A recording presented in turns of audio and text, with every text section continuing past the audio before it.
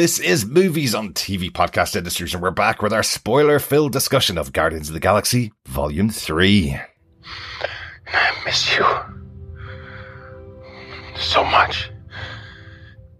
And maybe if you open yourself up to it, there's a possibility. I don't think so, Quinn. Quill. I don't think so. Well, what I'm trying to say is... Peter, you know this is an open line, right? What? We're listening to everything you're saying. And it is painful. And you're just telling me now? We were hoping it would stop on its own. But I switched it over to private. What color button did you push? Blue! For the blue suit! Oh, no. Blue was the open line for everyone. Orange is for blue. What? Black is for orange. Yellow is for green. Green is for red. And red is for yellow. No, yellow is for yellow. Green is for red, red is for green. I don't think so. Try it then. You were right.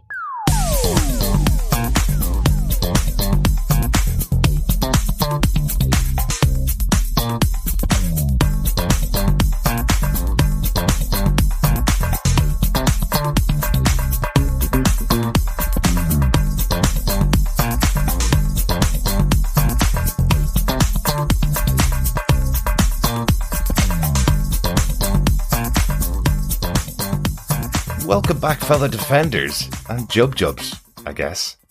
Or Jibs. Jibs, maybe Jibs. But it sounded a little Ewok-y to me. It did. We're back on TV Podcast Industries with our movies podcast back in the MCU, in the cinema once again, talking about the 33rd movie in the MCU. Wow. James Gunn's final Guardians movie, Guardians of the Galaxy Volume 3. I'm one of your hosts, Derek. Hello there, fellow defenders. I'm one of your other hosts, John. We've been on a bit of a break, as you probably are aware. We've been away on holidays, myself and John. We have returned to the cinema as our first podcast after being away for 2.5 weeks. And of course, unfortunately, that means we've chosen a date that Chris can't join us for our podcast. So we don't have all three of us here for this one. It's Chris's anniversary today. So very happy anniversary to Chris. Absolutely. Yeah. Happy anniversary, Chris. But we are going to work around him. Myself and John are going to record our thoughts on the podcast. And we're going to introduce a little Chris's Corner, where he'll give us his thoughts on Guardians of the Galaxy Volume 3 as well. Excellent stuff. Yeah, so we'll pause for that later on in our podcast. But it's just me and John back from our holidays, all sunned and tanned and relaxed to discuss the brand new movie from Marvel. Yes, I don't know whether my brain it was able for Guardians of the Galaxy Volume 3. It was still in just kind of relax mode, sort of expecting someone to sort of put a margarita in my hand kind of thing. Yep. That was a really good benefit of being. But it was a great movie. I loved it. Excellent. To be honest. So, excellent. Good stuff. Spoiler. Preview of your thoughts. But of course, as John mentioned there, this is our spoiler-filled discussion. So if you haven't seen the movie, go out, see it, watch it, and you can hear our thoughts after you finish watching it. If you haven't subscribed to the podcast as well, you can subscribe to that by going to our brand new website, tvpodcastindustries.com. Pop on there, and we have subscription options for all of our shows, including our movies-only podcast and our main podcast, TV Podcast Industries, where you'll get access to everything that we're covering. But it's been a little while since we've been in the MCU. We did cover Ant-Man and the Wasp, Quantumania earlier on this year, and then before that, I think the last thing we covered was Guardians of the Galaxy, the holiday special from last year. So not that long since we discussed the Guardians of the Galaxy, though. No, not at all, but much preferred getting a full installment of Guardians of the Galaxy. Definitely. With Volume 3 here.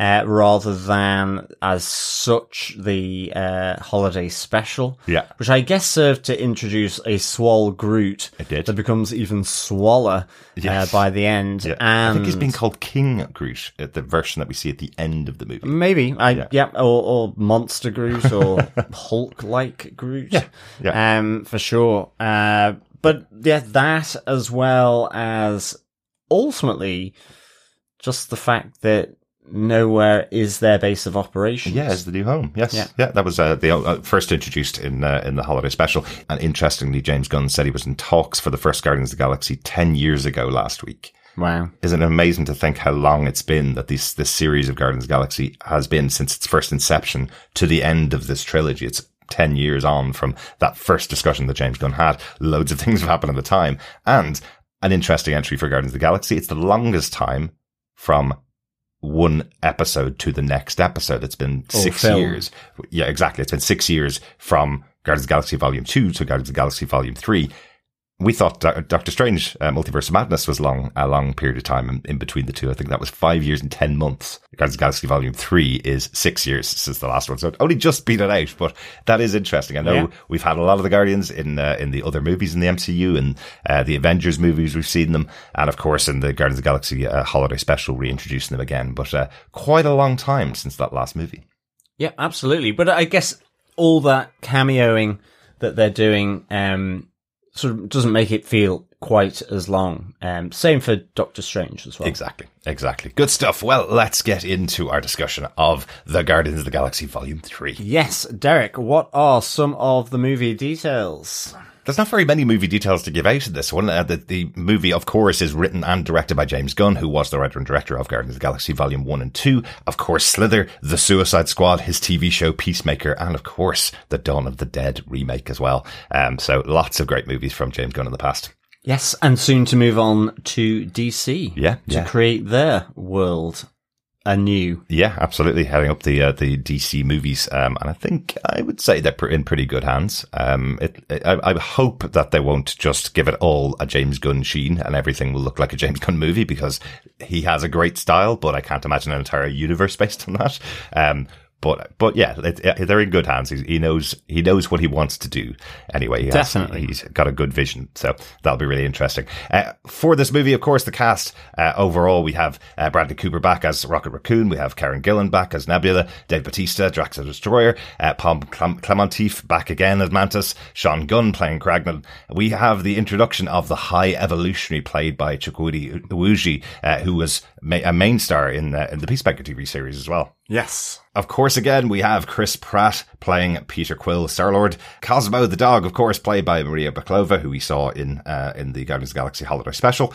Will Poulter coming in and making his MCU debut as Adam Warlock.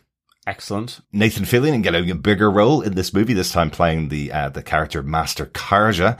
Nathan Fillion has had guest roles in each of the movies because he's worked very well with James Gunn over the years. So he has had little guest moments in previous ones, but this is the first time you've really seen him on screen. So great to have him in here. Of course, Vin Diesel, I Am Groot, back once again. And he gets an additional line in this movie as well. He does, yes. Yeah. I guess he's been listening and learning some new words. Well, we'll talk about that later on when we get to that final moment of the movie. But of course, we will call out one cameo that's in the movie, because James Gunn said he would never make a Guardians movie without this actor. Michael Rooker does get his moment as Yondu once again. Yes. In a very cool little moment. So, good stuff. Those are the details for the movie. John, do you want to tell us what they gave us with your synopsis of Guardians of the Galaxy Volume 3? Sure. At their new headquarters on Nowhere, the Guardians of the Galaxy are attacked by Adam Warlock, a sovereign warrior created by their High Priestess Aisha. After Adam overpowers them and seriously wounds Rocket, he is stabbed by Nebula and forced to flee. The Guardians are unable to tend to Rocket's wounds due to a kill switch made by the company OrgoCorp, embedded within him.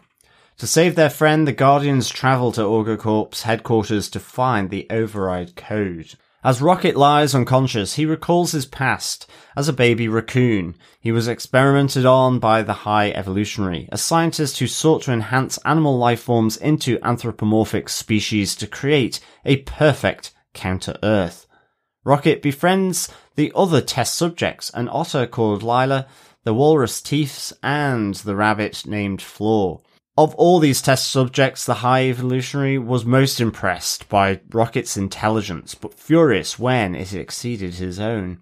Perfecting the anthropomorphization process, with Rocket's advice, he orders Rocket's brain to be extracted and his friends incinerated. Rocket, realizing he and his friends were not part of the High Evolutionary's perfect world, frees himself and his friends.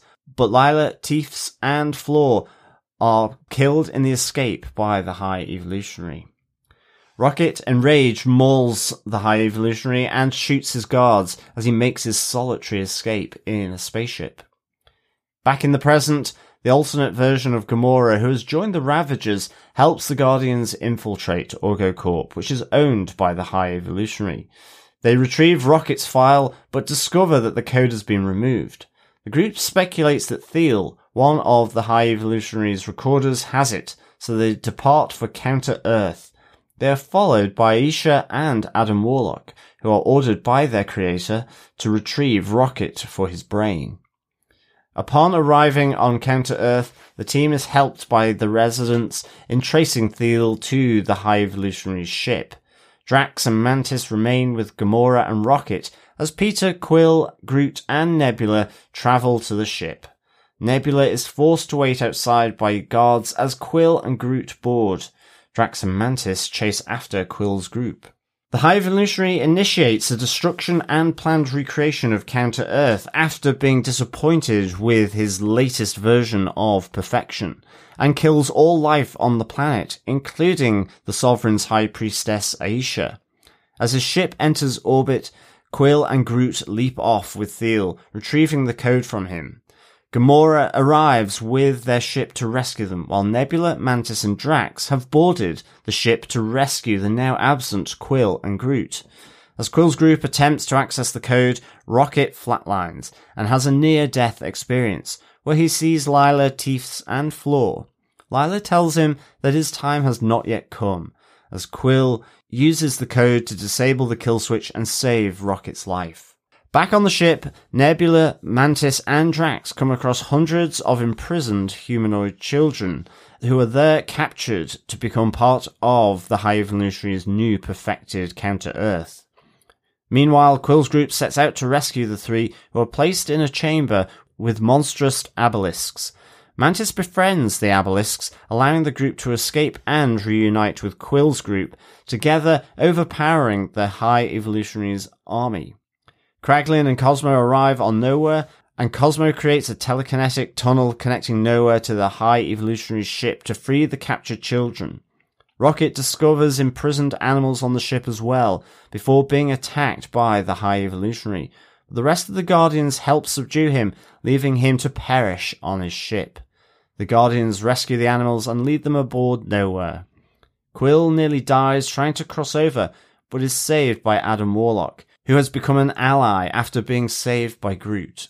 In the aftermath, Quill leaves the Guardians, bestowing the captaincy to Rocket before leaving for Earth to reunite with his grandfather, Jason. Mantis embarks on a new journey of self-discovery with the Obelisks. Gamora reunites with the Ravagers, and Nebula and Drax remain on Nowhere to raise the rescued children. In a mid-credit scene, the new Guardians, consisting of Rocket, a fully grown Groot, Cosmo, Kraglin, Adam, Phyla-Vell, one of the rescued children, and Adam's pet Blurp take on a new mission. In a post-credit scene, Quill eats breakfast with his grandfather Jason. The legendary Star-Lord will return. Eating cereal. Yes. Exactly. And mowing other people's lawns. Yes. We will, again, talk about all of these as we go through our spoiler-filled discussion. Great synopsis there, John. Why, thank you. Although I wish the bad guy of this piece wasn't called the High Evolutionary. Yeah, it'd be nice if his name was Fred or something, so you could just say that. Or High Ev. Eve. Just call it Eve. Yeah, exactly. Good stuff. Let's get into our top 5 points of discussion. What we normally do is pick out some major points, major moments from the movie and discuss them and our thoughts on them. Yeah? I think we're going to start on Nowhere, where the movie begins, and the attack of Adam Warlock. But the opening of the movie, really a somber kind of opening for the movie, given that we had 2 movies in a row that started off with big action sequences and lots of fun, excitement from the Guardians. Here we have Radiohead. Exactly. Exactly. Radiohead. Who I love, Creep. but yeah. certainly, yes, it was fairly downbeat. None of the rip-roaring tunes like you would associate with Guardians of the Galaxy, although we do get to see that we're moving into the era of sort of late 90s, 2000s. Yeah. In terms of music as well. Yes, that's because they've moved from Peter Quill's mom's tapes from the 70s and moved on to a Zune that Kraglin found from in Volume 2. So a Zune filled with music all the way up to the 2000s. So a little bit more contemporary, but still 25 years old. Well, that's true. But I like the choice here again of Creep, the acoustic version of it, which I think was a B-side to Fake Plastic Trees back in the mid-90s, if I remember my Radiohead correctly. So it has been around for a very long time. It is still a 90s tune, but interestingly, they didn't even choose the big electronic version of Creep, which is a big, powerful tune. They chose Tom York's acoustic version. So a very somber start to this movie, all about Rocket and why absolutely. he is the person he is. And it is Rocket who is listening to it. I love the fact that he's singing along to it as well, that there's that aspect. And of course here we see Peter Quill drunk, really non-compos mentis, really. Yeah. So yeah, fairly somber. Yeah.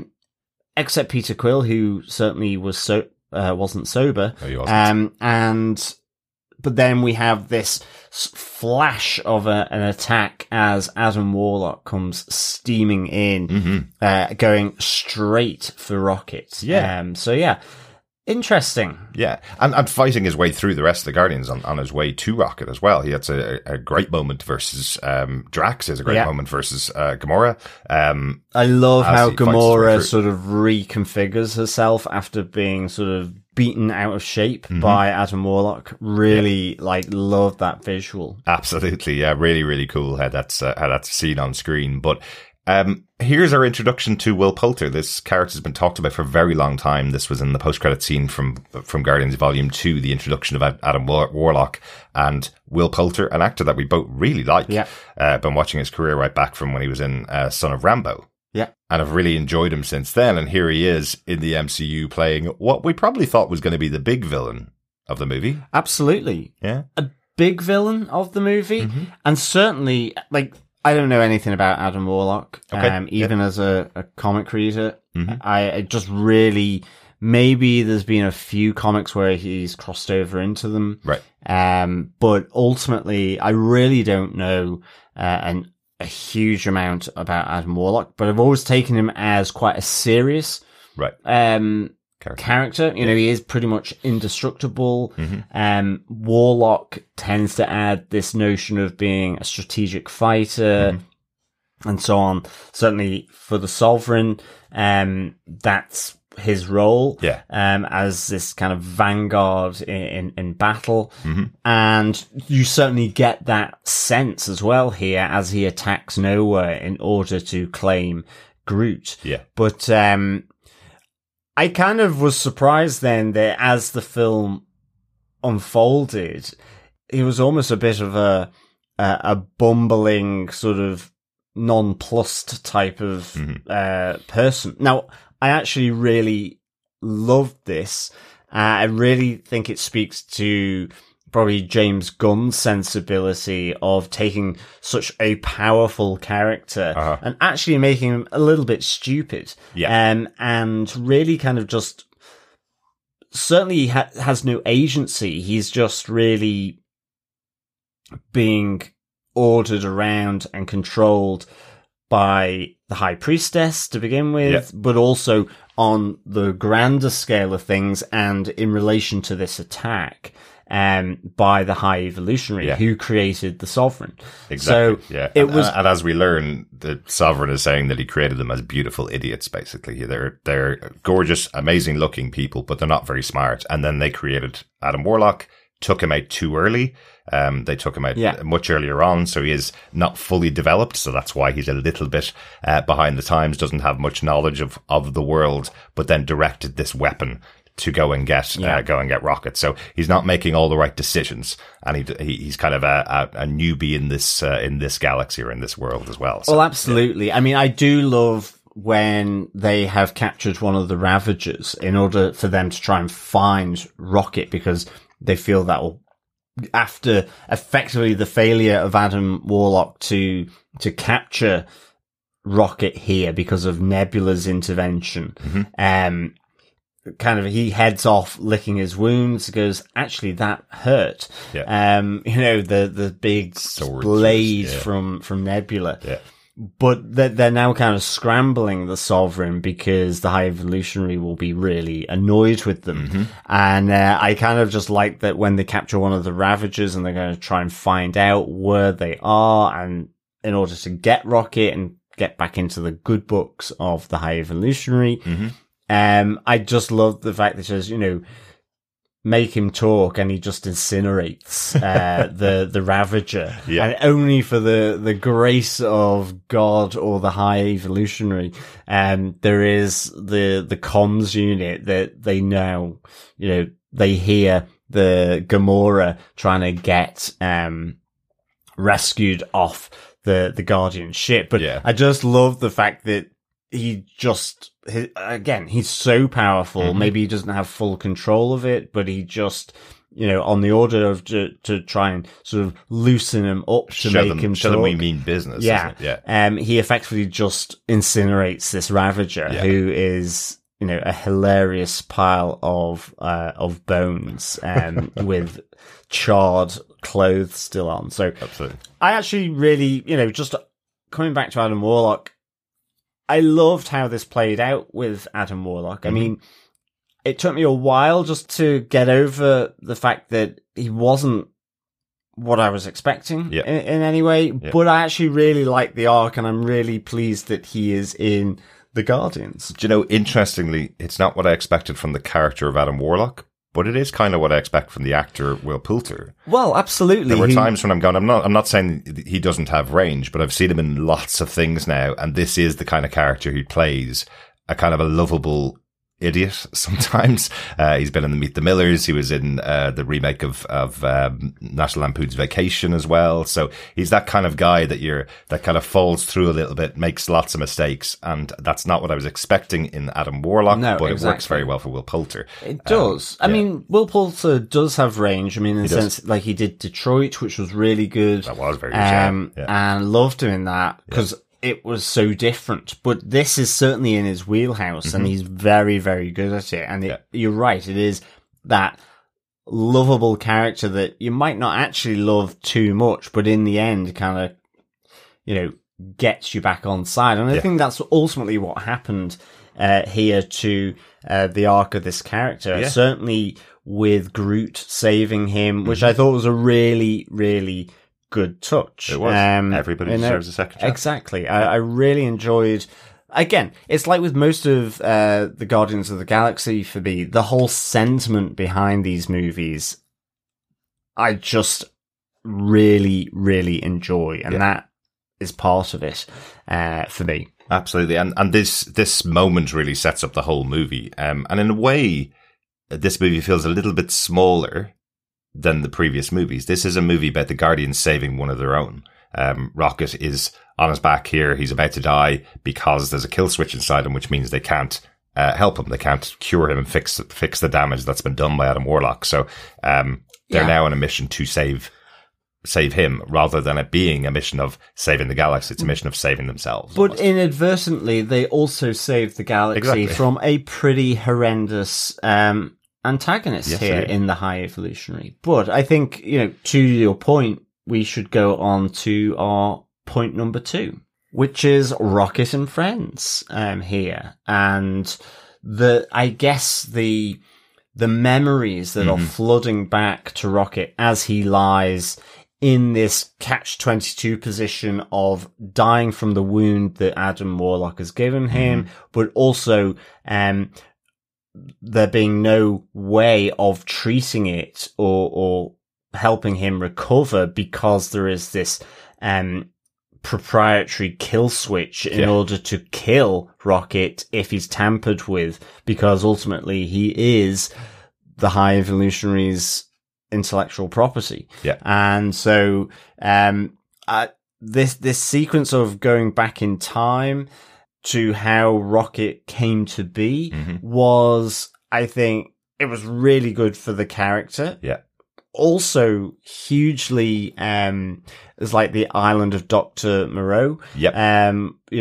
Fairly creepy, almost felt Toy Story-like. I was thinking, as well. Sid's house in Toy Story, where they put all the different elements of toys together. Because that's what James Gunn is doing really well in this movie, is taking things, turning them grotesque and still making you care about them. It's something that he does quite well in a lot of his movies. That's kind of his sensibility. He comes from a horror background. He loves that type of thing. So he's incorporated it really well into this movie. Right back from the first Guardians of the Galaxy Volume 1, the story of Rocket has always been there in the background. It always felt like we need to know that story. We need to know how Rocket became the person he is, why he hates other people, why he has such a reaction to people calling him a raccoon, not a trash panda, a raccoon, right the way back from the first one, why he steals people's arms and limbs. Some of this is played out quite well in this backstory we get, but it goes back to the cutest moment. It goes back to him as a baby raccoon in a whole cage full of other raccoons picked out by the High Evolutionary to do his experiments on him. And the big problem for the High Evolutionary here is that he does his work on him, he experiments on him, and he's created a being even more intelligent than him. This being that learns quicker than the High Evolutionary can and can solve problems quicker than the High Evolutionary can. But during the story, we get to meet the other characters around him, his first family, let's say, with the other creatures that are experimented on. And it's a lovely moment, but I think knowing where Rocket is and that he is a loner and that he's on his own, I think the first moment I saw these really cute creatures, I was going, uh-oh, poor kids in the audience here. They're going to learn some lessons about death by the end of this movie.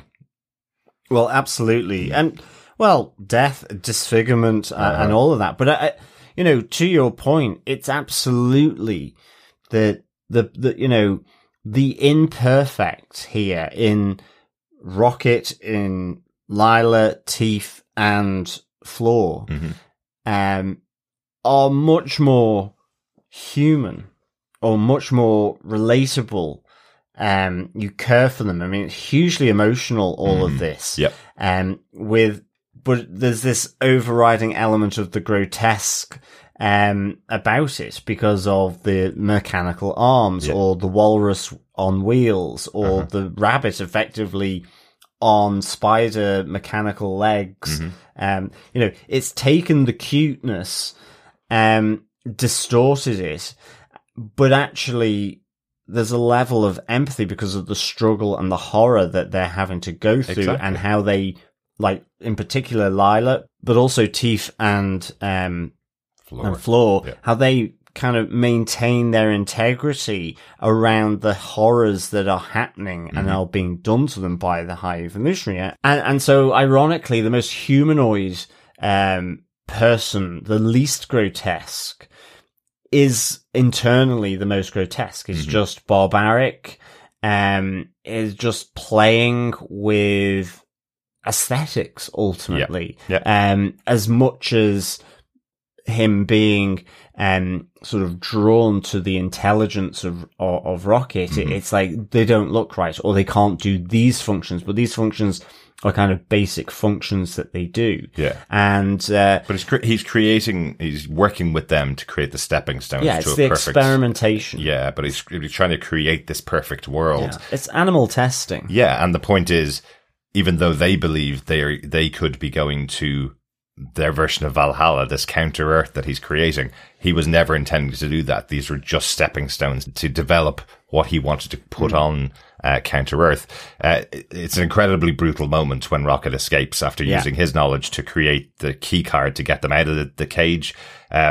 With all the pieces that he's been gathering. I really like that we have a very Rocket moment when he puts together all of the pieces to create the key card to get them out of the cage. That feels like the kind of stuff that he's made over the years in the previous movies, all the great weapons that he's created, all the great plans that he's created. It really it calls back to all of those. And we see really cool moment. And we see Nebula's new arm as well, which is a Rocket invention. Do you think he made that out of the Winter Soldier's arm that she stole from him and gave to him as a Christmas present?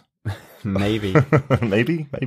But it turns into an incredibly brutal moment when he releases Lila and Teefs from the other cell, and Lila is killed by the High Evolutionary. She's murdered right in front of him. And then his guards come in and kill the other two, kill Teefs and Floor as well. So it's a really horrible moment when you think he's using all of his abilities to get them to escape. He's done this countless times with the rest of the Guardians. Here he has his own troop, his own little family, and they're all killed in front of him. And that brutality begets more brutality as he rips off the face of the High Evolutionary, the person that's trying to attain pure perfection here. We find out at the end of the movie that his own face has been ripped off, effectively. Another pretty gruesome looking scene. I know this is a PG-13 movie. There are points where it does, I think, stray into the, oh no, I've brought my kids along to this. I probably should have been a bit more prepared. I don't have any kids, so it's okay for me. But I could feel a little tension in the audience with some of the younger kids that were there. I could feel some of the parents kind of going, what have we done here? Yeah. But you know, we remember moments like Indiana Jones back in the 80s absolutely. where we saw melting faces, you know. This is perfect children's movie from my point of view, because it really has a message. And adults as well, you know, it's like Toy Story. It covers and crosses all that whole spectrum. Yeah. And you're right. There are some moments where you just think, oh, well, will this be okay for children? You know, a lot of the time, as you say, we're talking like 7 years since the release of all of these. So if, you know, it's also kids growing up with these movies. Absolutely. So they could be 17 if they were 10 back when they watched the first one. Yeah. So, you know, it is a bit difficult to watch sometimes, but I think that's what good movies do. Like you say, with Indiana Jones, you know, the high, even Goonies, you know, a high element of gore around them. Can be. Absolutely. Absolutely. And they shouldn't avoid that. No. But I also don't think it's solely a children's movie. Exactly. Yeah. And never really has been, I think. Yeah. It's mainly because we're seeing cute animals that are disfigured. Yeah. But we've only seen them disfigured. You know, it was only Rocket. Yeah. Initially being picked out as a very young raccoon. And I have to say, the animation of these animals or the CGI is really, really good. Same with Cosmo. Yeah. And they are absolutely spot on as far as I can tell. Yeah. And Cosmo is a very good boy. Yes, she is. Yes, she is. Yes. I think that's enough on Rocket and Friends. Anything else you want to add to that as a point? Well, just the scene where Rocket is dying, and is beginning to sort of weaken and, you know, go into flatline, and you have, you know, the moment of the white other world. And I'm really glad that you see Lila, Teefs and Floor coming back here. Yeah. That moment, as Rocket is fading. And I just, again, it's just a nice sentiment. You know, it's not your time, as then the code to disable the kill switch is finally getting processed in order for them to be able to use the med packs to save him. Yeah. So absolutely. That was a really nice moment, you know? Yeah. And even Lila's sentiment of, well, we are in our perfect world.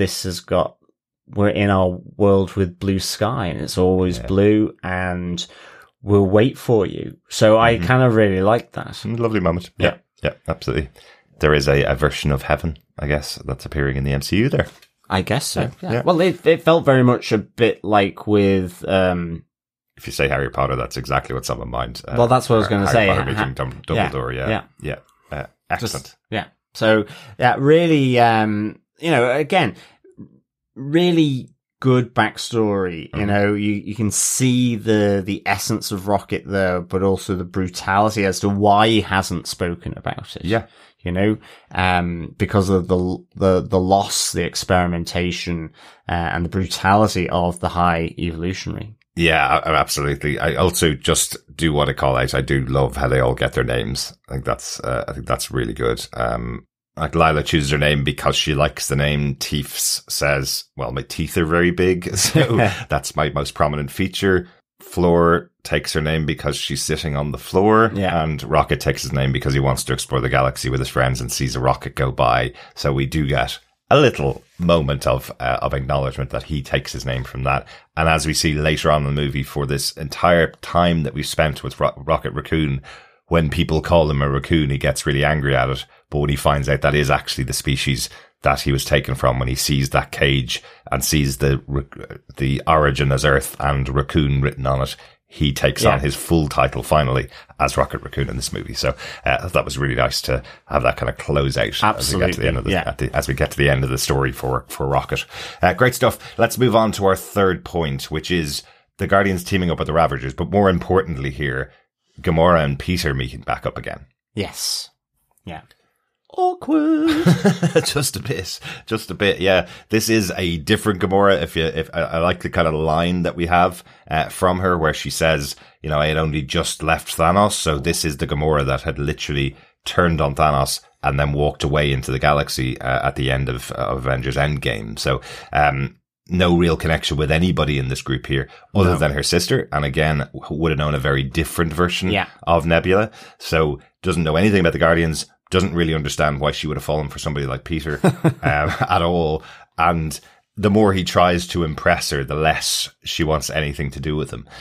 He's trying to get her back, but it's not really her. I kind of like how this story plays out throughout the movie itself as well, because we have her being so reluctant to try and become anything like the Gamora that everybody knows within the Guardians. Gamora being one of the leaders of the Guardians, really back from the first movie. So, someone that they all loved and someone that they all respected around, and she's fighting back against that perception of her because that's not her. She never had that time to grow from when she left Thanos and moved into where she is now. So, it's a really interesting story to explore, and a really great dynamic, between the two of them as main characters in this movie. Yeah, it was actually, and I thought it was dealt with really well, because I was thinking, oh, they're going to somehow get back together, but I like how it ultimately becomes about a mutual respect and appreciation of one another. Yeah. As Gamora is effectively forced against her will to go on this journey to save Rocket. Yeah. But she, you know, as she's there, she sees why they're doing it and begins to understand why they're doing it, and ultimately helps them in the final big battle. But nonetheless, it ends off with her going back to her group, which is the Ravagers. Yeah. And effectively saying, you know, Peter, I understand you now. Yeah. We're never going to be kind of what you thought we were going to be in terms of lovers, but, you know, I get you, kind of thing. Yeah, I bet we were fun. And I love that line. It's a really good emotional beat to leave that story on. I don't imagine that we're going to have Gamora back in a future Guardians movie. I can't imagine that we're going to see this group of Guardians back at all in the future. So if we're going to cap off the Peter Quill and Gamora story, I think that was a great way to leave it, where she does understand the group and does understand Groot by the end of the movie. Yeah, I really like that gag through here, for sure. Stop telling me your name. Yeah, exactly. You know, interesting, James Gunn has said that the scripts that he produces, he will have the lines that Groot says in I Am Groot for people who don't understand Groot, and we'll have the real lines in the script for the people that do understand Groot. I think that's really interesting. So Zoe Saldana will have received scripts that will only have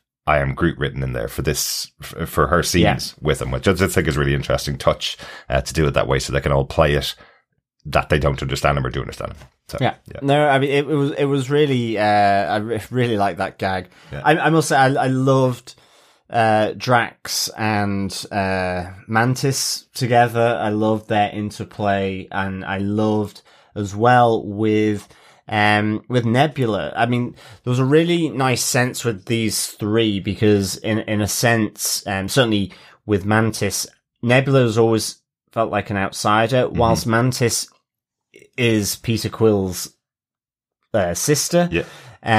It's through a very, you know, convoluted way. It's almost like a stepsister, I would say. Half-sister. Or half-sister. Yeah. And, you know, came in volume 2.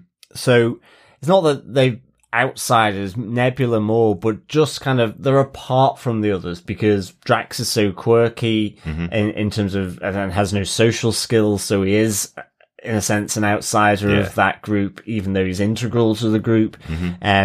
There's Mantis, and Nebula, who has actually been fighting the group for most of the volumes of these films. Yeah. But I liked how this plays, where Nebula in the end says, I do understand,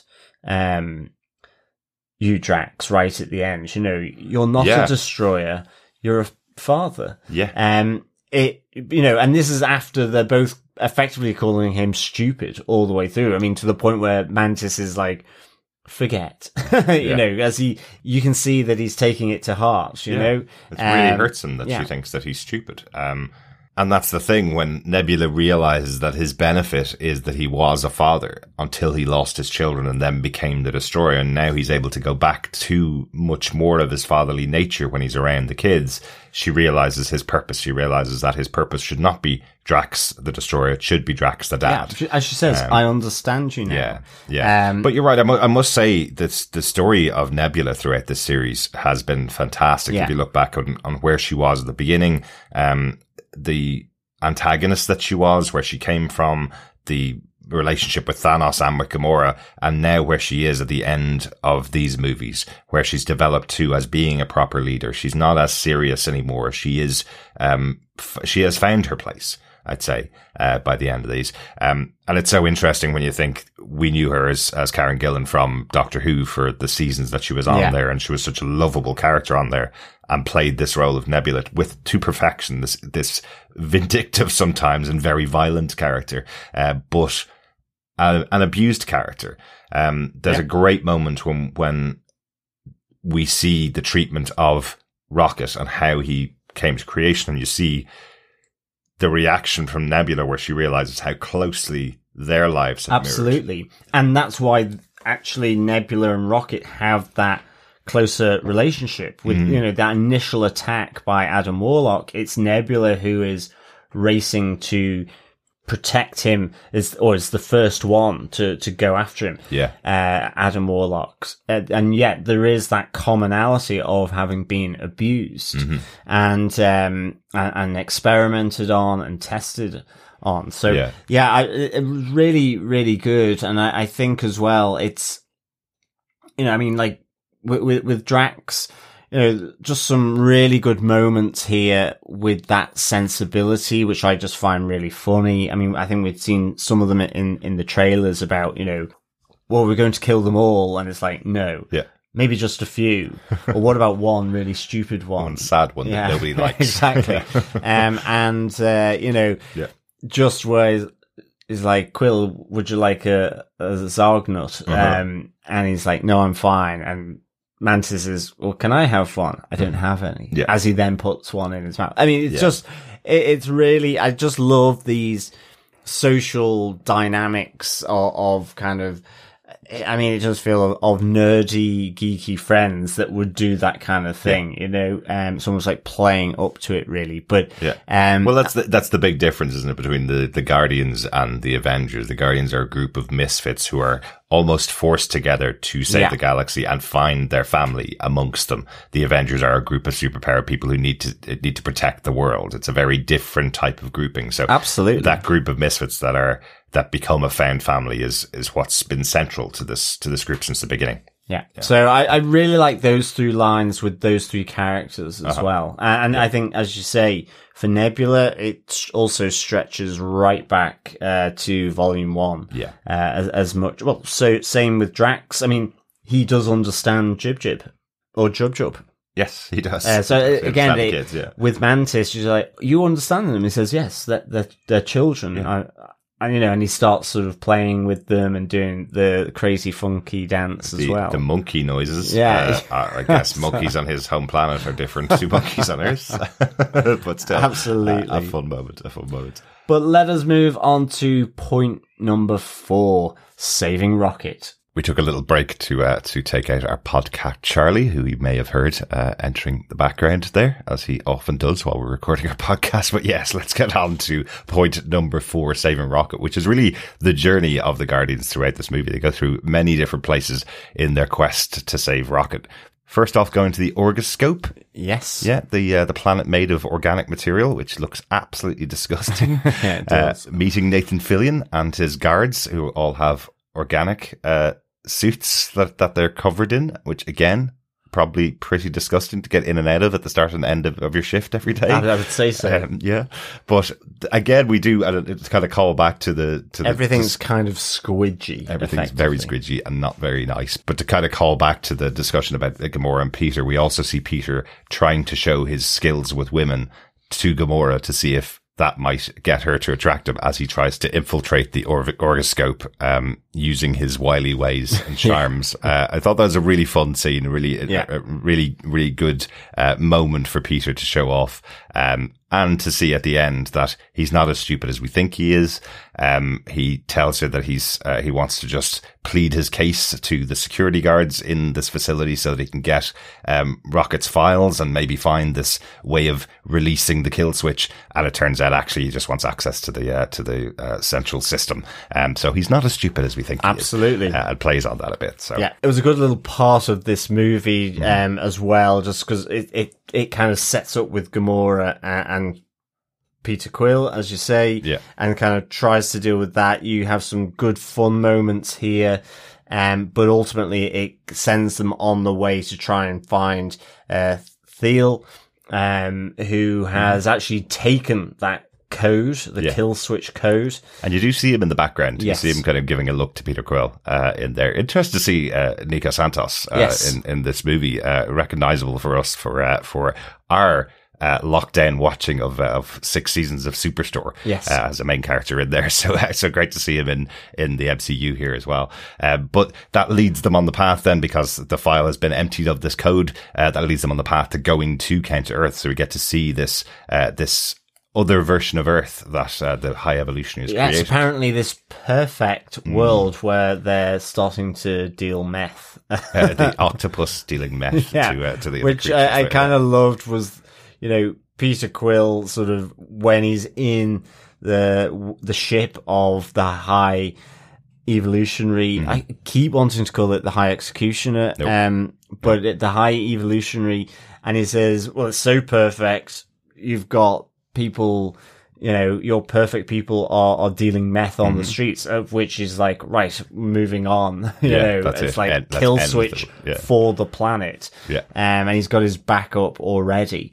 There was an intention to do this, but the fact that it's been noticed by an outsider means it just hastens this kill switch of Counter Earth. But they do manage to escape from this as it is blasting off from Counter Earth. But I love the fact that Nebula, Drax, and Mantis have gotten on to try and save them as they jump off. That was good. I liked how, and then they have to go after the ship in order to save Nebula, Drax, and Mantis. You don't you even see them falling out of or jumping out of the ship past them. Exactly. I thought that was really good. One thing about Counter Earth that I thought was a bit weird is this is where they've chosen to put the first F-bomb of the MCU.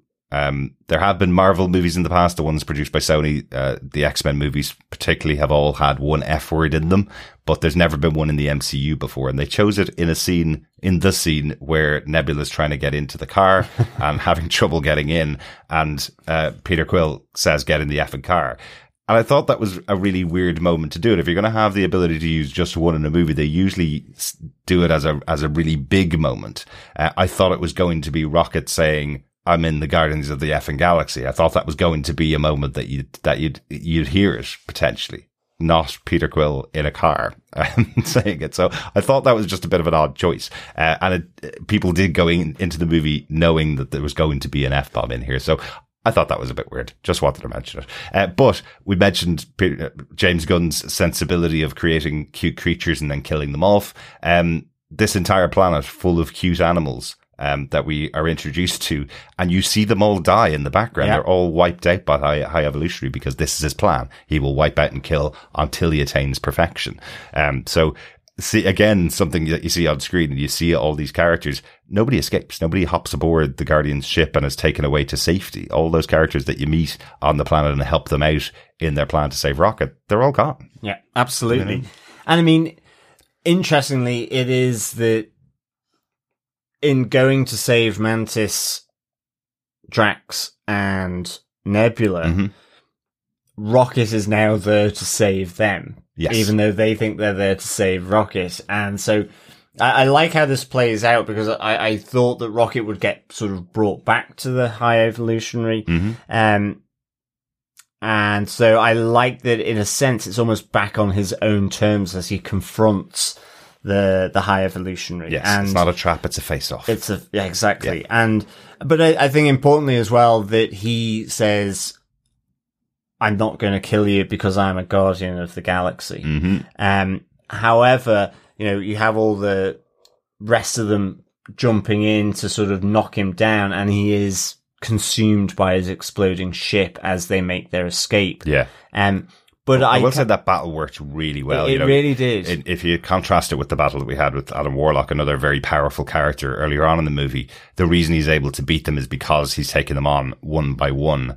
And at the end here, we have all of the Guardians working together, using their own abilities together as a group to take out this really powerful creator of this really powerful villain. So I thought that worked really, really well, seeing all of them use their abilities together once again. I have to say, though, as well, I think, in terms of the High Evolutionary, Chukwudi Iwuji, I thought was brilliant. You really wanted to test this character. Yeah. It's kind of pompous in his own self-importance. Definitely. And I just thought he was superb in creating someone just, so obscene and so awful. But with this veneer of, doing it for a grander purpose. Absolutely. But actually it ends up where you realize his purpose is almost meaningless, because Rocket's kind of lying to him as he says, I am a guardian of the galaxy, so I'm not going to finish you off. Is it, it's not that you were trying to obtain perfection, but it's you couldn't accept things as they are. Absolutely. And it was just really good. And I mean, it just encapsulated, it made the put down even more sort of cutting to the High Evolutionary with this disfigured face as well, from being mauled by Rocket as a younger raccoon after all his friends had been killed. So I really I just thought it had huge meaning. It had much more impact for Rocket doing that. And I thought it was excellent. Yeah, an excellent character. Really loved every time the High Evolutionary was on screen. I thought he really did play that real villainous role where he believes in what he's doing. He believes that what he's doing is right, no matter the cost. But the cost is everybody throughout the movie. And the only reason he has a thought for Rocket is because Rocket saw the problem with his chamber to do the evolutionary process. Otherwise none of these test subjects mean anything to him. That's why he can blow up a planet. I mean, but his resolution was going to be take the brain out of Rocket, obviously killing him and kill everybody else in the Group 89. That's what was going to happen. It wasn't that he was going to keep Rocket around. He was disgusted by the fact that this creature that he created and he developed was able to solve a problem that he couldn't solve, because he believed in himself that he was some form of perfection, or at least could create perfection. So, a really good, interesting villain in the movie. I really, really enjoyed him. Probably won't see him back given the explosion that was there, unfortunately. Yeah. And of course, they also managed to free all the children as well as all the animals. Yes. I did like the moment as Cosmo is creating that bridge between Nowhere and the ship. Just that one of the monkeys comes running out and goes straight into one of Nowhere's citizens' faces and starts scratching it because it's so panicked. Just those little touches I thought were really good. Absolutely. And again, another power of a Guardian helping to save them, with Cosmo being able to create this bridge between the two ships. I thought that was really interesting, having Nowhere come down and having that being used as a ship. It's an entire planet, the former head of a Celestial, being used as this kind of transport ship. I thought that was quite cool. And we have the redemption of Adam Warlock. We mentioned it earlier on, but him being saved by Groot, in turn has him saving Peter Quill, who absolutely should have died in space. Absolutely. Yeah. It does echo something from, I think, the first movie when Gamora saved Peter Quill when he went out into space and started to freeze and she saved him. I remember at the time watching that scene and going, he's in space quite a long time here. Why isn't he dead? Yeah. This time it seemed like he was in space for another 3 or 4 minutes longer. You than have that. it in Volume 2 as well with Yondu as well. Yeah. Maybe that's what I'm thinking of. But anyway, yes. But you know, you have this scene. I think in the first one, I remember him being out and him putting his mask over. Yeah. So I was suddenly like surprised that didn't happen here. Yeah. I must say I did miss that aesthetic of Star-Lord. But I think... And it covers Chris Pratt's face as well, so yeah. But I have to say, this whole scene, initially I was like, oh my goodness, he's going to die. He is going to die here. And I thought he had died because his face bloats. Mm-hmm. But weirdly, I was also trying not to laugh because it was so grotesque what they had done. I was like, that's so weird that they would do that. Because like with Yondu, his face stayed the same. Yeah. It just, you got the ice crystals. And I was like, what are is this how disfigured they can make Chris Pratt look, you know, in the final moments as he dies. I genuinely thought he was going to die. And as soon as Adam Warlock saves him and you have that moment where still kind of semi-bloated, he's like, you know, thanking Adam Warlock. I just couldn't stop laughing. Cool? Yeah. I found it actually really darkly hilarious all the way through. I mean, to the point where I think once I started laughing at it, I think in the cinema, the people in the row behind me started laughing as well. It was like this release of tension because even though because you thought he was dying and was in fact dead, you're like, I can't really laugh here at what they've just done with the bloating. And then that he survives it, you're like, oh, I can finally laugh at how like ridiculous he looked there. And how he is trying to speak through the bloated face that's sort of starting to subside. I was just like, I don't know whether that was intended for that to happen, but I must say I just really did find this sort of faux death scene really, really hilarious. Yeah, James Gunn has a way of making you laugh at things you're not expecting to laugh at, so I think it was intended. I think he knows exactly what he was doing with that scene. One other redemption that happens, I suppose, or arc that completes, let's say, in this scene, in the saving of Rocket Seed, is that we have Kraglin saving Nowhere. As they're attacked by the minions of the High Evolutionary, he finally learns how to whistle properly and control and guide the weapon that was gifted to him by Yondu after his death in Volume 2. So this is where we get the Yondu cameo. We have the return of Yondu telling Kraglin to go with his heart, not with his mind. He's not trying to control it. He needs to feel it and needs to step up effectively. So finally we have Kraglin getting almost the superpower to be able to control the weapon of Yondu and take out so many beasts on the planet Nowhere. So, it was a nice little touch having Yondu there for sure. Absolutely, and great for Kraglin. Yes, Kraglin's been a character right back from the first movie that's always been in the background and has been building. I think as we've been going through all of these years. It's played by James Gunn's brother, and he is on set. He plays Rocket, and I think he also plays Groot on set as well. Yeah. So great to have a moment for him in this movie as well. Excellent stuff. Yeah. Let us go on to our fifth and final point. Yes. Dog Days Are Over. I think we have to name it after the song because the song is so important and the music is so important to the movie. We said about that opening scene with Creep. There's some great other musical moments, as there always are in James Gunn movies, but here we have the group split. We have this final moment where they're all leaving. You mentioned, of course, Gamora going off and returning to the Ravagers and her being welcomed home as a member of the family, despite what Quill had said to her. Quill had said, Gamora, you don't belong with them, you belong with us. We're your family. But she goes back to them, and we realize she does have her own family with the Ravagers. They welcome her back with open arms, including Sylvester Stallone, who we didn't talk about at all. Sylvester Stallone returning here to the role he was in Volume 2. He's now the leader of the Ravagers, but has his moment in this movie here as well. I did feel, though, he was being given a lot of lines that Sylvester Stallone wouldn't traditionally be given. He was given a lot of scientific exposition. Yeah. And I felt there may have been a lot of work done in post-production for him to re-record the lines, because I felt it wasn't matching what he was saying exactly.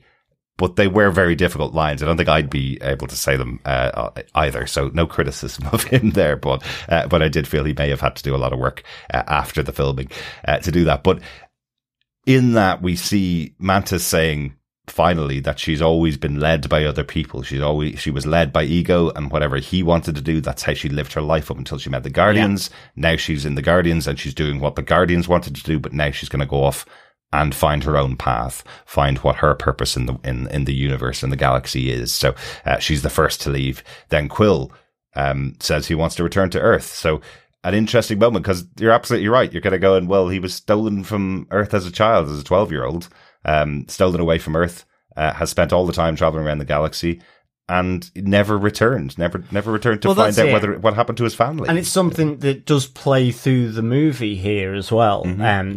That notion of, well, do you not want to find out, what's happened to the people that you've left behind? Mm-hmm. It's slightly mirroring what happens with Rocket in terms of, his past and so on. Yeah. And this kind of is being brought up, do you not want to also know how what you left behind in the past and how they have changed. Yeah. So, yeah. We also, as I say, my favorite was Drax becoming a dad to all the rescued children, the Jib-Jibs or the Jub-Jubs. Yeah. I really thought we need to watch the movie again and definitely find out whether it's Jib-Jibs, I'm sure. Or Jub-Jub. Or Jub-Jub. I think it may have been Jub-Jub. Okay. But yeah. Fellow Defenders, we watched it once last night, late. So yes, not everything is fully clear, I guess. But also as well, I like the fact that Nebula is there to, rebuild, repair Nowhere, as the home for the refugees, from the High Evolutionary ship. Absolutely. And it does feel like she's stepping up into that leadership role now, right? Because you're almost looking at her going, she's had those moments where she's been guiding the rest of the Guardians to form their group and, telling Peter off when he's doing the wrong thing and telling other people off. And you feel like she could have also stepped up to become the new captain of the Guardians of the Galaxy, but she is taking this leadership role to set up Nowhere, and the captaincy, of course, passes to Rocket because that's where he belongs. He is the new leader of the Guardians of the Galaxy, with, of course, Groot forever at his side. So that is where we leave them. The group that we've been following in the Guardians has now split, but we do have two major members left, of course, with Groot and Rocket. Yes, there. Luckily, voice actors only need to be involved here. Well, yes, potentially. Yeah, we also have Kraglin there, as well. Phyla Vell, which is one of the rescued children, as well as Cosmo, being in the New Guardians, and of course, Adam Warlock and his pet as well. Yes. Blurp. I do like so, I really like seeing them sort of waiting to save a group of a population, a village from a horde of, I guess, pretty nasty creatures that were charging their way. Yeah, absolutely. An interesting one is Phyla Vell, the child, who was one of the rescued children. There's a connection there with Captain Marvel. The comic book Captain Marvel, she is the daughter of the original Captain Marvel, not Carol Danvers. That was her father, was the original Captain Marvel. She eventually does become Captain Marvel as well, or a Captain Marvel in the comics. And if you saw her powers, she has got light powers coming out of her hands, similar to Carol Danvers. So interesting to see her in there. Obviously a much younger character there, so I don't think she'll be taken over from Carol Danvers anytime soon, but interesting to see her as a member of the Guardians of the Galaxy. Yeah. She has been a member of the Guardians of the Galaxy in the comic books as well. So absolutely. So another formation of the group in here. And of course, as we said, we, in the final post-credit scene, we do see Quill back on Earth, at his grandfather's. Do you know, I will say, and I've probably said it on the podcast for those of you who've listened to us over the last 9 years, I've probably said it a couple of times before, reunions of family members always get me. I thought going into this movie, we were going to lose members of the Guardians of the Galaxy, that people of the major characters were going to die, ones that we spent years with. So I was kind of preparing myself for a moment of emotion at the loss of someone, particularly someone like Rocket, who I love as a character. But it was the moment that Peter Quill reunited with his grandfather that actually was the one that I had a bit of tears in my eyes. I thought it was a beautifully put together scene where you realize that his grandfather never knew what happened to Peter after that night. You know, he may have just thought he ran away and disappeared. You know, he never knew what happened to him. So, really liked that. But that post-credit scene, where we have him eating cereal for breakfast, moaning about having to mow the neighbour's lawn when there's a perfectly good 40-year-old son that could get off and come out and mow the lawn.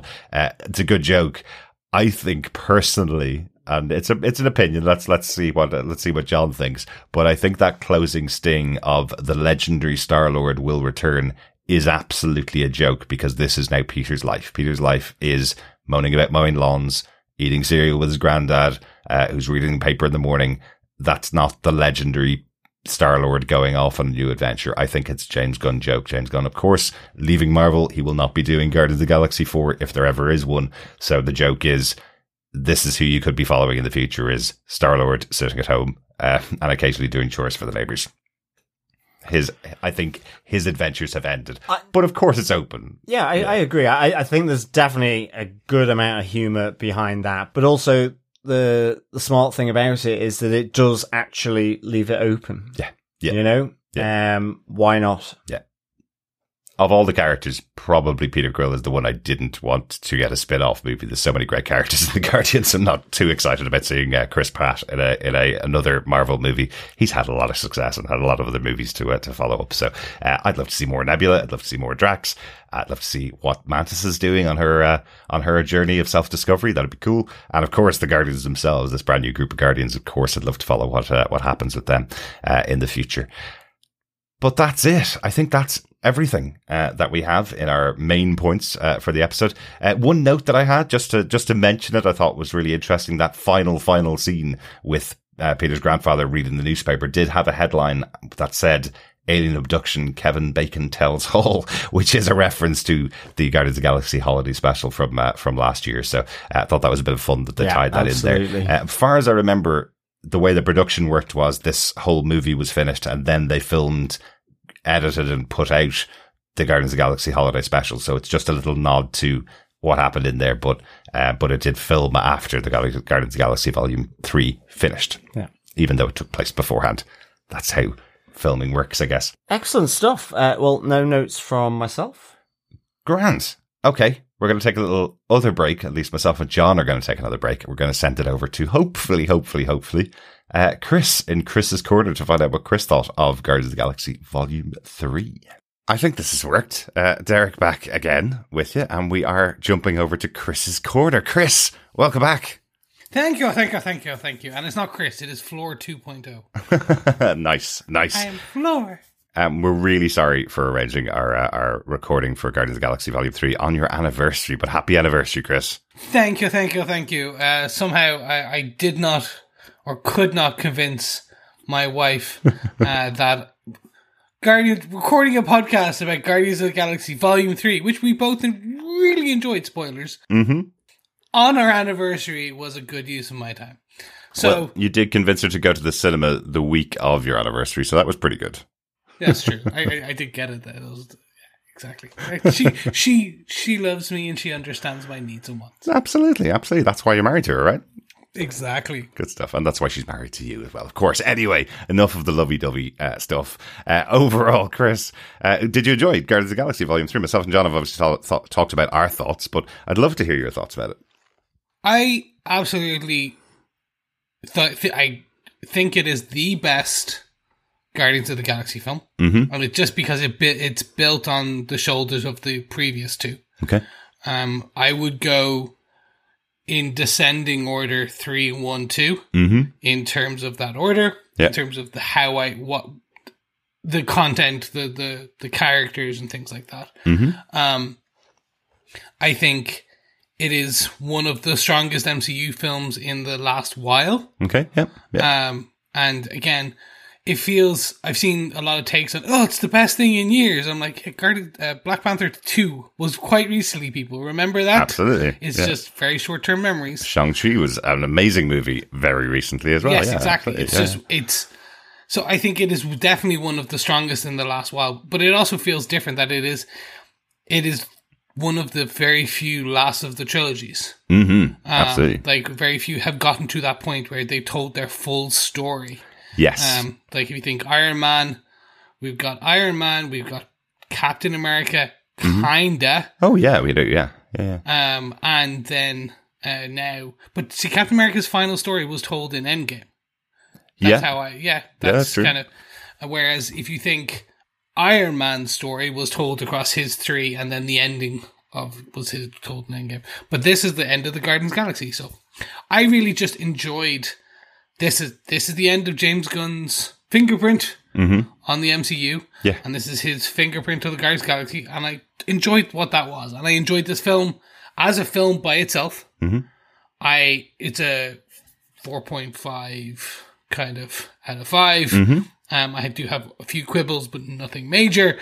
But overall, as a kind of capstone to the story of the Guardians of the Galaxy, is 5 out of 5. Yeah, and I think it's really important the way you say that as well, Chris, because it does feel like a trilogy. These 3 movies, you could sit down and watch all 3 of them. Of course, there's connections to the rest of the MCU, as there always has been in most of these movies, but this one does feel like the third part of a trilogy. You know, a couple of months ago, we just went to the cinema to see the third part of a trilogy, all written and directed by the same person, Peyton Reed, who did the Ant-Man trilogy.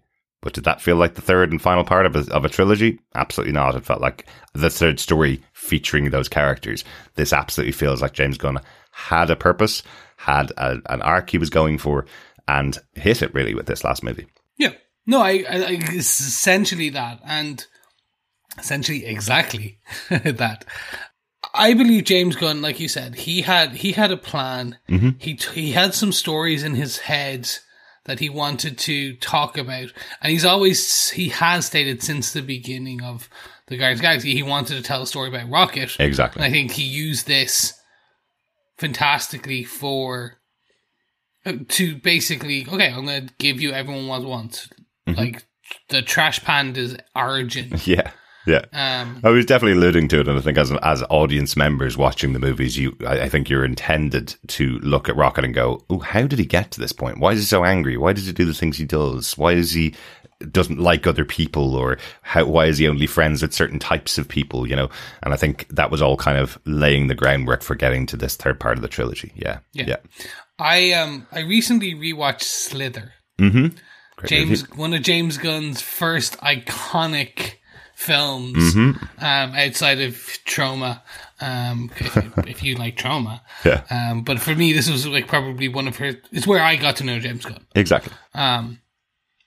And you can see that he has a very particular style and a very particular fingerprint. Be it directorial, edit, and more. In this space, I talk about the writing and like how he sets scenes. And I feel with this, I suppose I just grew to like James Gunn as a writer and a director. And I think it has the way that he writes a scene and the way he talks about his characters very much feels to me that is what the Guardians of the Galaxy is, or I should say was. Yeah. Because the Guardians of the Galaxy is like the Avengers in the comic books, in that the roster consistently changes. Exactly, yeah. Like, there has been many, like Venom, Iron Man have been Guardians of the Galaxy. I did not know that, but yeah, it makes sense. Both of them have been Guardians of the Galaxy. Like there are many. But again, this is the MCU version, and I'm glad now they end on this with, hey, look, the Guardians are now under Rocket, because Rocket always said he was the leader. Now he is the leader. But I also like the fact that everyone thought someone would die. Yes. Like, I went into this assuming Rocket or probably Star-Lord, Chris Pratt, would be no more. At least Drax, because Dave Bautista has publicly said, he's like, I'm happy, I'm done with the MCU, with my story with Drax, and when James Gunn goes, I'm gonna go kind of thing. Like he's kind of not in any malcontent type of sadistic way. He's just like, I've done my multiple films. I'm happy to move on to other things. Well, he's ready to move on to his Oscar-winning stuff or his award-winning stuff, Yes. as he's talked about. He's ready to move on to dramas and move on to a different phase in his life, not playing these movie roles in blockbusters. But also the fact that the first movie ended with the death of Groot. You know, the second movie ended with the death of Yondu. You know, so you would expect the third part of the movie would also have the death of a major guardian, right? Of a major character that's central to the story, and it was all leading to Rocket dying. We talked about it on the main portion of the podcast that there are scenes throughout where you see where they could have killed off a character. There's definitely a moment where Star-Lord could have died. There's definitely a moment where they could have actually killed Rocket or had him die during the movie itself. But no, none of the major cast are gone. We have a moment where they all leave and go their separate ways, and we still have a new Guardians, and we have everybody off in their separate directions. So yeah, I think we may see the new Guardians in the future. Mm-hmm. Like I think they could easily bring them in for the Secret Wars. Yeah. Like they are now, but I don't think we're ever going to get the all new Guardians of the Galaxy. Like a film called that, or they're not going to do a volume 4. Like that is this portion is done. I very much feel so. I'm less definitive than you on that. I'd say we may get a Guardians of the Galaxy 4, a Guardians of the Galaxy Volume 4 from James Gunn is definitely off the cards. That's about all I could say. But I could see them doing a fourth Guardians movie with this cast and maybe bringing in other characters from the universe to bring out that roster. Maybe getting in a Miss Marvel or a Captain Marvel or some other spacey character within the universe in there. Yeah. See, the one that I think they're teeing up is Nova. They talked about publicly. They're thinking about a Nova and doing a Nova Corps. Right. I think that's your backdoor Guardian because Nova and the Guardians kind of play together in that cosmic universe. Yeah. So and the Nova Corps was very central to the first movie, so there is a connection there already. Yeah. So I don't know. Like we may get it's like we may get another Guardians film, but it will be essentially about Nova. Nova Corps, it will be under him, similar to like Iron Man was in Spider-Man: Homecoming, right? Yeah, and played a big part. Yeah, like that's how I could see you could get the Guardians. It would be a Nova film, but all the Guardians are there, type of thing. I just think I don't think it doesn't feel like the end. It feels like a pause for that part right now while they want to figure out what they will do with these characters. But they've left them on the chessboard in ways that allow us to imagine that they're still going on. They're having their adventures. Exactly. Very much. But overall, I really, really enjoyed how this was put together.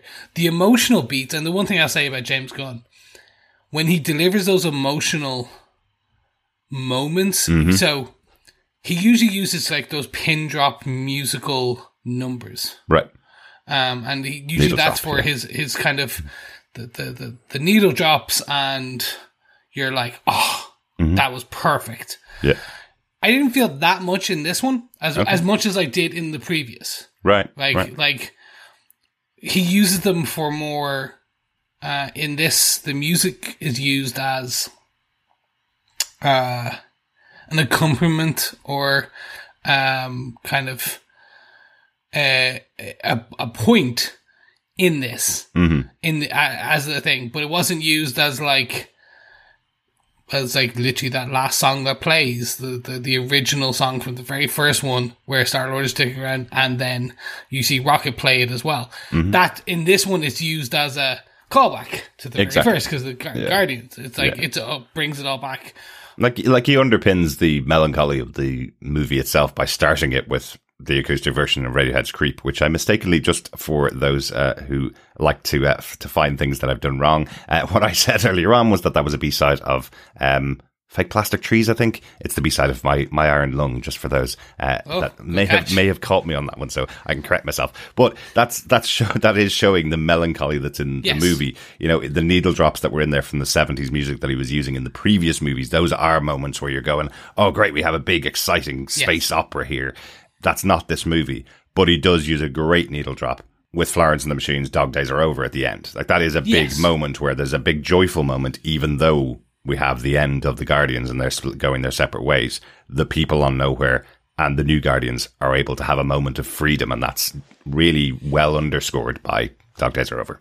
I agree. Like, for me, though, it's not the same as the battle from the beginning of the opening credits of Volume 2. Absolutely. For example. Yeah. And again, I think they're just different uses of music. Yep. And like, for me, this whole film, we call that, this whole film starts with somber melancholy, and he didn't need it. He didn't need the music to kind of also of like the scenes with the Animal 4, like Rocket's OG family. Yep. Teefs and Floor and Lila, like every single one of those play on your heartstrings until they snap them. Yeah.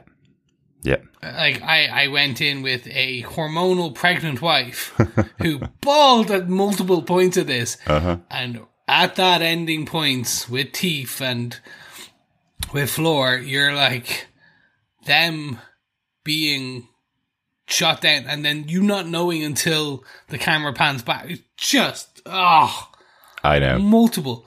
And like, again, we've seen, like, with Avatar 2, when you see the animal dying in Avatar 2, you're like, they're going hard for these. Like, the directors have, like, we figured it out. The writers, like, we're going to kill some animals and really kind of make you bring on the waterworks. There is a lot of people pushing back against this. They don't like seeing that in movies. As John and myself contested, this is something that I think needs to be in these types of movies. You know, a safe space for kids to experience these kind of deaths of characters like we had when we were growing up. And if you take all of that out of the experiences, then they don't have a safe environment to react to those things, right? So as I think John called this the perfect kids movie. So you can have the enjoyment of seeing your favorite characters and also an emotional journey for you as a kid as well. So and as an adult as well, to be completely honest. Really enjoyed those scenes. Any other big scenes that stood out for you from the movie, Chris? The end fight where everyone gets a punch and it has a second, like that for me feels perfect culmination of it was just the camera whipping and it was just them all coming together, just as it all played together. Yeah. And just even how they selected it again was just fantastic. Yeah, you played the video game, didn't you? The Guardians of the Galaxy video game. So that really felt like that moment where all of the team are doing their special skills together to form the greater whole that are the Guardians. It's not just one person punching and then the next person punching. Everybody is using all their talents to take down the High Evolutionary and his crew. So that's what it felt like to me in a great way. That was kind of bringing in why this team works so well together, you know? Yeah. And just as the corridor scene leading to that final High Evolutionary scene, those two stood out visually fantastically. Additionally, one of the biggest ones is just, again, bringing back the discussion on the visual effects. Mm-hmm. The animals, be it the Ani-Men, if you want to call them that, the planet to counter Earth, where like literally it's all prosthetics. Mm-hmm. Amazing. Incredible. Absolutely incredible. And a lot of them were physical, kind of almost like Jim Henson styled people in makeup. Yeah. And then you had actual Rocket. And because he was he was the main character for this, he was the central character. Yep. No denying it. Yep. The camera close-ups on him and his fur individually kind of animated. You're like, you really, like, they knocked it out of the park. And in a period where we have had kind of places where, to be fair, and again, we've called it out sometimes, where Disney across multiple properties have rushed and berated their animated departments and kind of enforced where like, they haven't been amazing. Yeah. They've been great, but haven't been amazing. This was masterclass level of stuff. Yeah. So for me, that was just great. Excellent, excellent. What are your thoughts on the two major new characters in the movie? We've got the High Evolutionary as a villain, and at sometimes Adam Warlock as a villain in the movie. Yes. What did you think of those two? So Adam Warlock, I loved. The childlike piece on him is just fun. Yeah. Again, see, people are like, "Oh, that's not my Adam Warlock." Adam Warlock, when he first came and was first introduced as him, was basically a mindless child. Okay, yeah. When him and her, that was how they came, and it's kind of on brand, right? But it was played for comedic foil a lot. Yeah. So I enjoyed. I like where it was more Adam, where Will Poulter brought it at the end. Fantastic. Yeah. Also, Marvel Labs. Not fair. I did enjoy the Michelangelo kind of a piece where he grabs Star-Lord with the finger.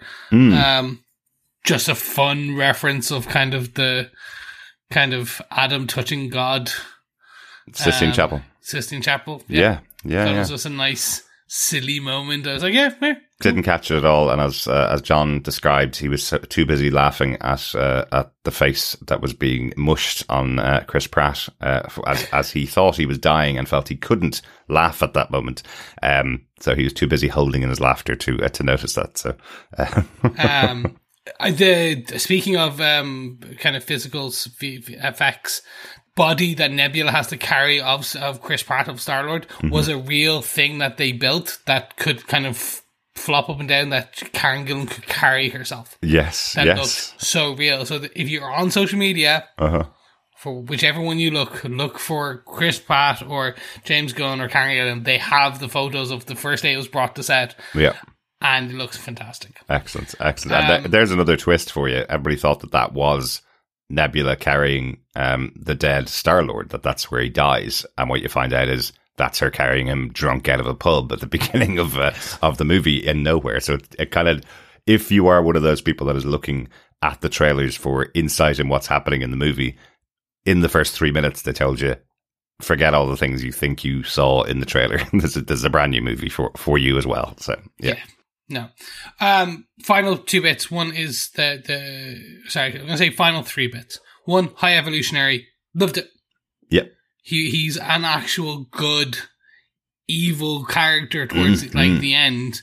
And the kind of, it was just, he was a fun character to be killed off.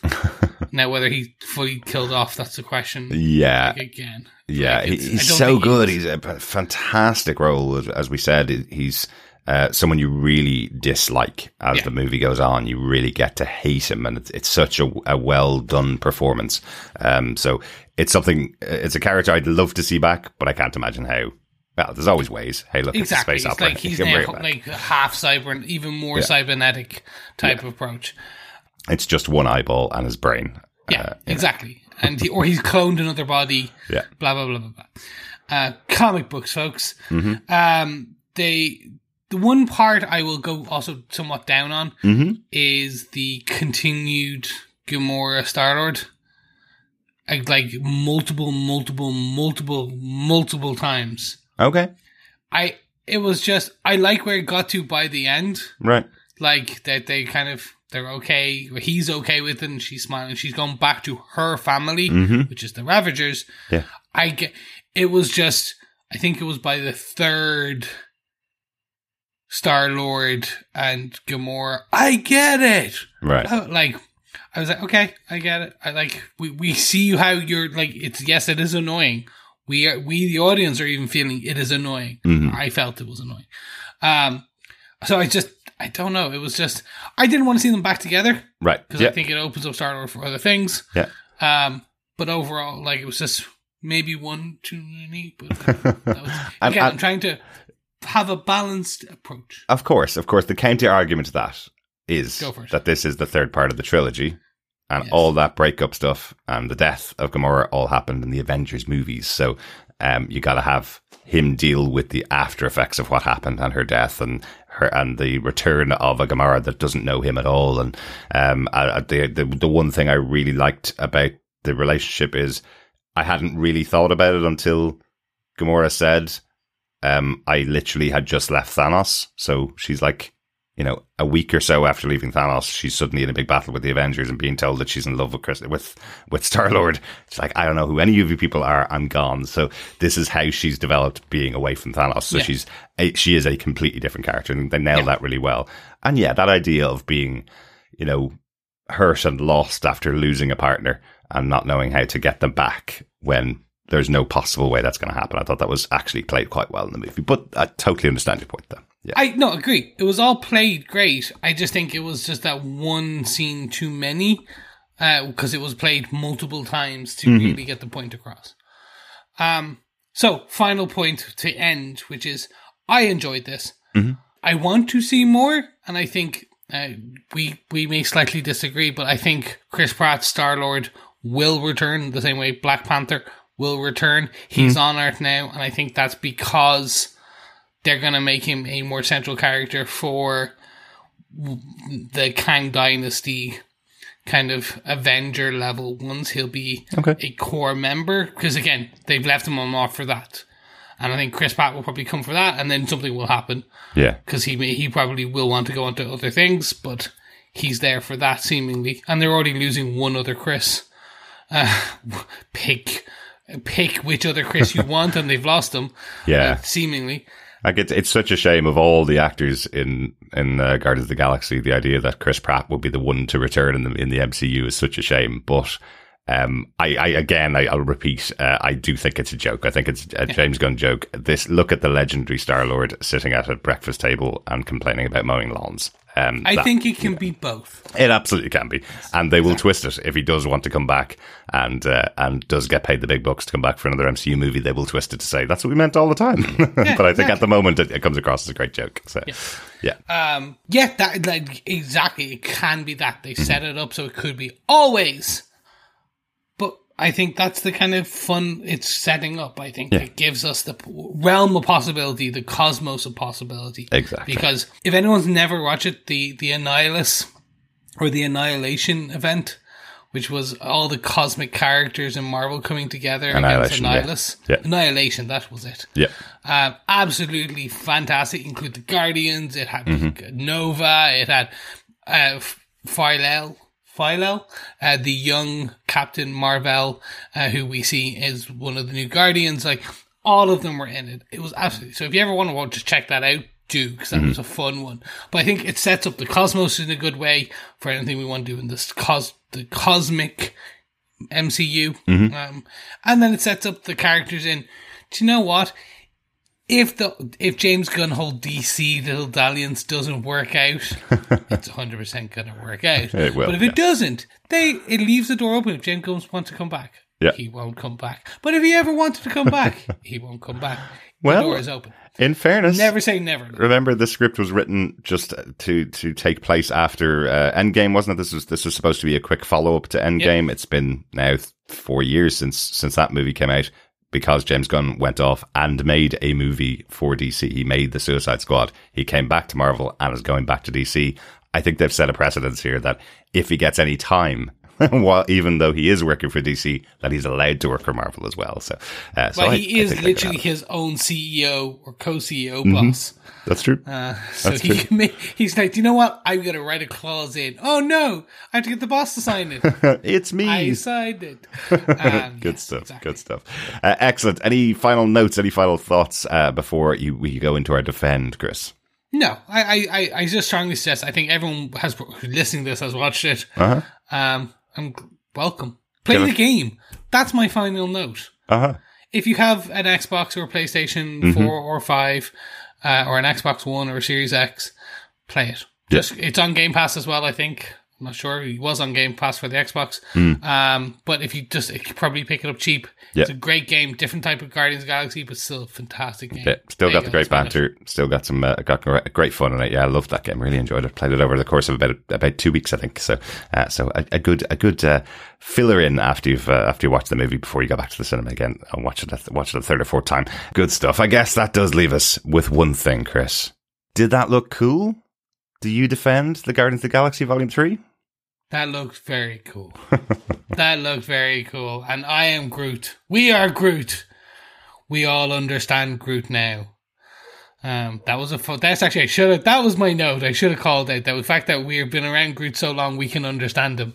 Yes. And that was the final line. Oh my God. Yes, confirmed since I recorded on the podcast. That's what I thought happened, but it has been confirmed by James Gunn. That is exactly what the meaning of that is. He hasn't said anything other than, I am Groot, but we understand him now. Yay. I absolutely defend this. This is still, like I talked about it, it's now literally up in one of the top kind of MCU films for me, like top 10. Again, we're in the high 20s now, so I can say top 10. Do you want to know the number, Chris? 28. 32nd MCU movie. Oof, that's okay. We're definitely up there. So top third? Yeah, top third. I enjoyed where it is on the trilogy. I enjoyed how it closed out. I enjoyed the characters. It was just, and I think it's the sum of its part and the sum of its legacy, most of why I really enjoyed it. But it has the humor, it has the emotion, it has the visual effects, and it just has that heart as well that brings it all perfectly together. And it is a James Gunn film. Oh yeah, like down to all parts of it. Absolutely. I've already listened to the soundtrack again multiple times. Excellent. We're going to have cute characters die. You must watch it. You must watch it. That's kind of James Gunn's style, isn't it? Yep. But overall, I just think like this is definitely a must watch and a must defend. Fantastic. Brilliant stuff. Thanks for that, Chris. I guess that's your thoughts of the Chris's Corner of Guardians of the Galaxy Volume 3. Back to myself and John for closing out this episode and some feedback from our wonderful fellow defenders. I'm sure they had great things to say. Always do, Chris. Always do. Speak to you soon, Chris. Bye. Well, thank you, Chris, for those thoughts. Hopefully. Well, that was hopefully Chris's thoughts on Guardians of the Galaxy Volume 3. I hope we've been able to record that and pop it in to that section there. If we didn't, that'll be a bit of blank space. So I'm sure I'll have edited that out as well. So only one thing left to do then to wrap up our coverage of Guardians of the Galaxy Volume 3. John, did that look cool? Do you defend Guardians of the Galaxy Volume 3? It really did look cool, and I do defend Guardians of the Galaxy Volume 3. I absolutely really enjoyed this movie. Definitely want to go and see it for a second and possibly, I would say, a third time. I really, really enjoyed it. I'd give this 5 Rocket Rains out of 5. I just love the whole sentiment of this. I think it caps off the trilogy really nicely. I've always been, I guess, a silent or quiet fan of the Guardians of the Galaxy movies here. Certainly didn't really know anything about them before, and I just really enjoyed how this sort of signed off, to be honest. I think it had huge amounts of heart, huge amounts of emotion. There was some good fun in between, dark and light fun through it. I think it really had some meaning behind it in terms of Rocket and his cellmates from earlier on, Lila, Teef, and Floor. Just those characters, it really, it stung. It was really emotional. I just loved how the treatment of the relationship with Star-Lord and Gamora, just how that resolved itself. I just really think it packed a really heartfelt punch, and so I absolutely do defend this movie and give it 5 Rocket Rains out of 5. So Derek, how about yourself? Do you think this looked cool? And do you defend Guardians of the Galaxy Volume 3? I want to know what that was. What? Do you look cool? What's that? It was my Nicolas Cage impression. Ah, okay, very good, very good. I definitely missed that. Do I defend Guardians of the Galaxy Volume 3? I do defend it. I do feel there's a little bit of an editing job that was missed in some moments. I felt some moments hung a bit too long. This movie's 2.5 hours long, and I did feel the length in it a bit more. But as you guys know, I'm not the biggest fan in our group of the Guardians of the Galaxy. It's a really well made movie. There's lots of very good moments in it, and lots of very good serious moments. You know, this movie, it feels like a much less jokey movie than we've seen from the other two Guardians, but that suits my sensibilities more, to be honest. So I did probably like this more than the first two Guardians movies. I think it's a good capper. I do think there could have been a bit shaved off the movie, because there is moments when, for example, Rocket seeing the animals on High Evolutionary ship, where you're going, he's going to save them, of course. And that felt like it was about 10 minutes of Rocket looking at all these animals, deciding on whether he was going to save them or not. But you know he's going to, so shave that stuff down so you can get a little bit more compact movie. I just felt the length a bit more in this than I was expecting to. Overall, though, really enjoyed it. I'm hoping to go back and see it in the IMAX in the next couple of weeks. I definitely want to see this movie again. It's definitely a high point of the Marvel movies that we've seen over the last couple of years, and a great send off for James Gunn and the Guardians of the Galaxy for the MCU. Absolutely. So, I mean, and also, I think I just want to mention, like, I thought the interesting way that Adam Warlock was brought in. Mm-hmm. I really want to see the new Guardians there. I'm kind of intrigued by that grouping, if they ever do get another outing. Mm-hmm.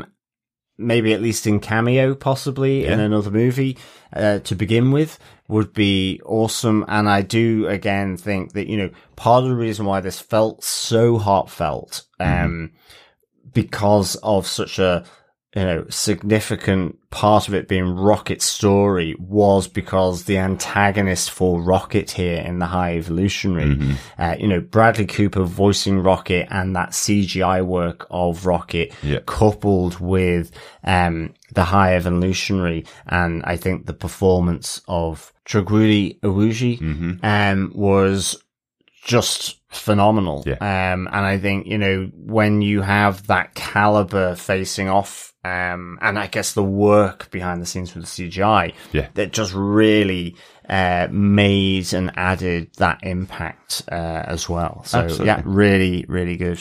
Great stuff. Let's find out what our fellow defenders thought of the movie. Let's hop on over to feedback. First up, we got an email in from Coffee and Vodka. Great to hear from you, Coffee and Vodka. I know that you haven't been able to join us for most of the shows that we've been covering this year, so great to have you back for a bit of Marvel. Yeah, absolutely. Yeah, Coffee and Vodka says, greetings, fellow evolutionary defenders. Been a while. Hope your time off went well. I'm going to have to watch this one again before deciding if I agree with Twitter about it being the best MCU film. I can say it was a solid story, tightly plotted, well scripted, and deftly directed. Chukuri Iwuji's High Evolutionary was a perfect villain, eminently despicable. It was nice to see a bad guy whose goals and methods we didn't have to feel conflicted about. Thanos was right. This guy was just a dick. Can see the potential of comic nerd backlash for the way Adam Warlock was handled. Haven't seen a dumbing down of a character like this since Batman and Robin's Bane. Still, he made for some decent comic relief when not critically wounding Rocket.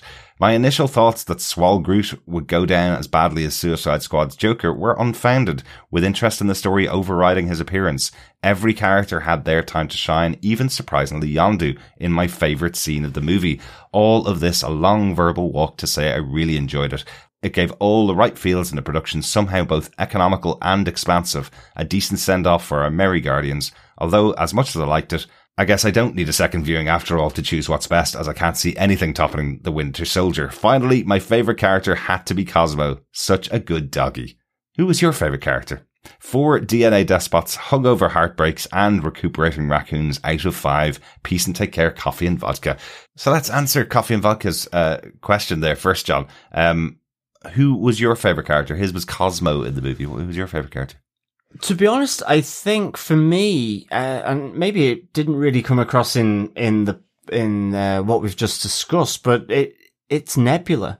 I really, really enjoyed Nebula here. In terms, like, she actually felt like a significant linchpin. But I loved the arc that she had in this movie, let alone across the 3 and the expanded MCU world.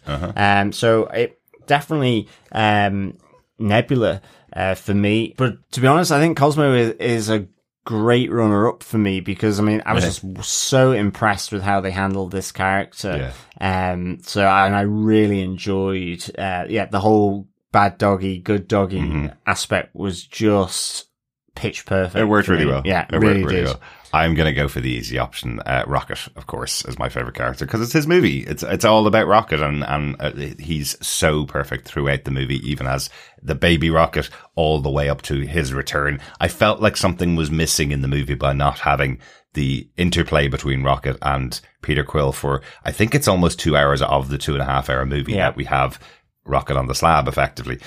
So having him back at the end of the movie, having that character and his journey and seeing how he came to be the Rocket that we know and love from the previous Guardians makes him my favorite character. So that's an easy choice for me, really. He is the central character of the movie. The movie's all about him. So I guess, for me, it works. So he's my favorite character in the movie. Coffee Vodka says, P.S. Nathan Fillion in a tactical fat suit doesn't get much better than that. A tactical, organic, grown fat suit that he has to pull on and off every day after work. Yeah, definitely doesn't get much better than that.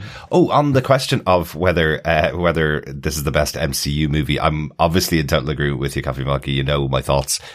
Captain America movies, the trilogy is still the best trilogy in the MCU for me. And right up there at the top is The Winter Soldier. I don't really see anything else beating that in the future of the MCU. So it will never top that. But I think this is quite a high bar in the Marvel movies. I think we're probably talking top 10 for some people. Yeah, definitely. And I know lots of people think it is higher than that as well. So good stuff. Thanks, Coffee and Vodka.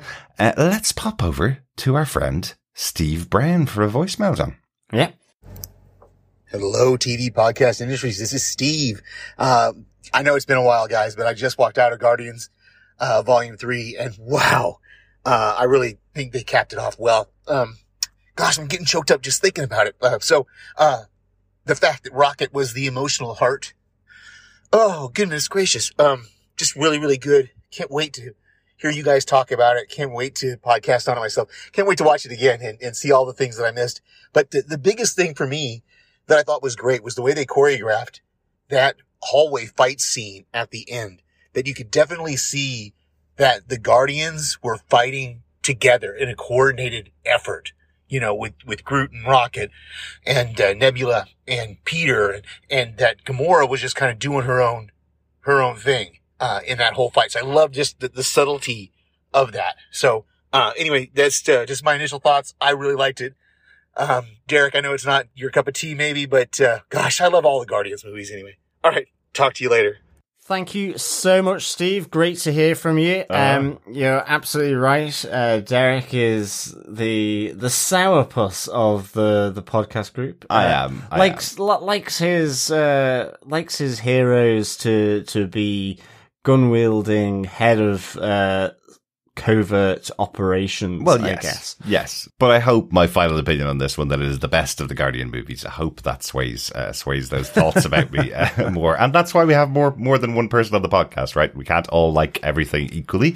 So I know John absolutely loved this, and I hope Chris did too. I'll be talking to him tomorrow, and hopefully that'll be in the podcast, so you'll already heard his thoughts. Timey-wimey stuff once again, messing with me. Great stuff, though. Thanks so much, Steve. Yeah, thanks, Steve. Really glad you enjoyed it. And great to hear from you again. Yeah, definitely. Over on Facebook, we have some feedback from our fellow defenders as well. Dan Lee says, I think this was definitely up there as one of the best of the current Marvel crop. I was very surprised everyone made it through, but that's no bad thing. And Star-Lord will return? Yeah, I was really surprised that we didn't lose a member of the Guardians of the Galaxy. It felt like that was what was being set up from the start. We thought we're going in this to watch the end of Peter Quill or of Rocket, or I definitely thought Rocket might not survive. Certainly when they started doing the Heaven analogy. Absolutely. And then obviously the hilarious Star-Lord death with the bloating. I was surprised that he came back from that. And I felt even with Drax, there was a possibility that Dave Bautista was not going to return and they would actually kill him off in this movie. That would be a decision that they would make. But no, all our major Guardians did survive. Not so for all the cute, cuddly animals that they meet along the way. Yes, absolutely. Thanks so much, Dan Lee, for your feedback. Also on Facebook, Ben Rush says, the best Marvel film since Endgame. Actually, I would say it tops it for pure entertainment factor for me. Interesting. If Gunn even gets near this level for a certain gent from Krypton, we are in for something really, really special. I am Groot. Good stuff, Ben. Yes, really glad you enjoyed the movie, and I think you're totally right. I think there's a real talent here that is moving to DC.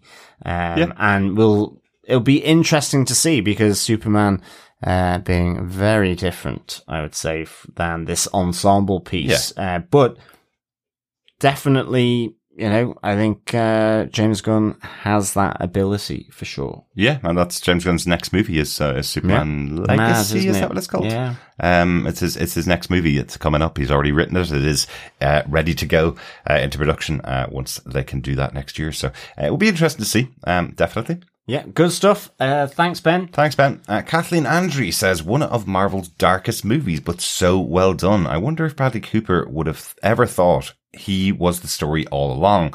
Did not gut me as I thought it might. It was actually a really fun watch. Thanks, Kathleen. I'm really glad that you weren't gutted by this, for sure. Yeah. But yeah, I would agree with you. Certainly there is a real darkness here, especially around the experimentation and testing, but also, I think with effectively planetary genocide from one person as well, there's some real sort of dark moments in this. Definitely. And I think maybe, feeling gutted, it could have certainly happened to me when, or if Rocket had actually died at that moment. That all this effort had been for vain. I mean, that would have been a fairly ballsy bit of writing and I guess producer and executive producer sign off if they did that. But nonetheless, I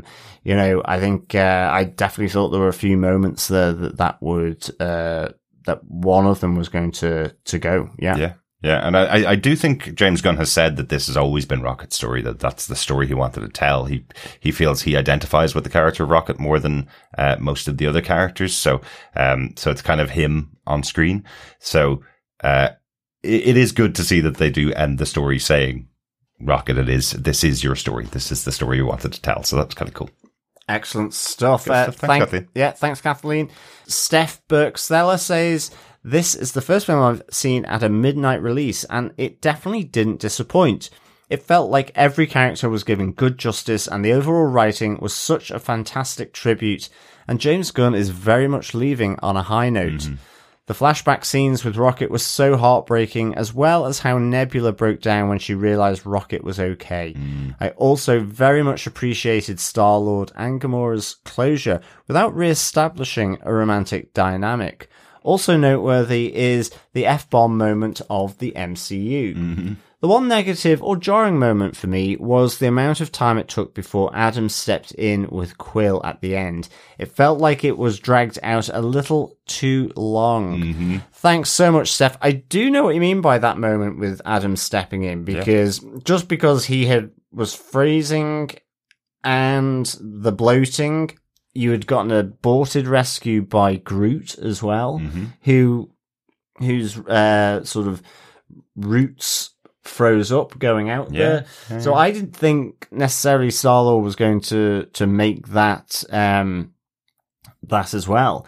So I was quite surprised that he did, but it did make it the more funny for it, because I have to say just the grotesqueness of it, there was something that was hugely amusing by that. Maybe it was just thinking it was Chris Pratt rather than Star-Lord, sort of taken out the moment, but also when with still a slightly distorted face, did that look cool? You're still laughing at it. Yeah, a day later. It was just priceless. James Gunn, I think. Absolutely, he does that so well. Thanks so much, Steph. Joel Sharpton says, I think it's by far the best trilogy of Marvel movies. All 3 in my MCU top 10, and parts 2 and 3 are both in my top 5. The moments when Peter tells Gamora, I miss you so much, and the moment he hugs his grandfather both made me cry. For anyone who has lost someone or said goodbye too soon, this one is a cathartic joy. Marvel will miss James Gunn even more than we thought. Good stuff. Thanks, Joel. Yeah, thanks, Joel. While I don't agree with them being the best trilogy of the Marvel movies, I could see why you'd think that, definitely. Absolutely. Yeah. I mean, they are good. They are absolutely good. All great movies. Don't really know whether I thought about which is my best trilogy of the Marvel. I still think it's Iron Man, to be honest. Really? I'm joking. No, I'm joking. You like the third one, and you love the third one, and you like the first one. Yeah, the second one's a disaster. Yeah. Absolutely. And I love the Captain America trilogy. Yeah, for sure. And I like this. I like this one. The Ant-Man trilogy. No, not so much. To be honest. But yeah, I'll need to have a bit more of a think about that. The Avengers quadrilogy. No. Although they're all great too. Excellent stuff. Thanks, Joel. Yeah, cheers, Joel. Trevor Green agrees, saying these characters have some of the best arcs, and this ranks as my favourite trilogy in the MCU. Interesting. As someone who has recently gone through separation, the theme of learning to cope with relationship changes really resonated with me. No real gut punches in this one for me, but lots of moments that really hit the heart.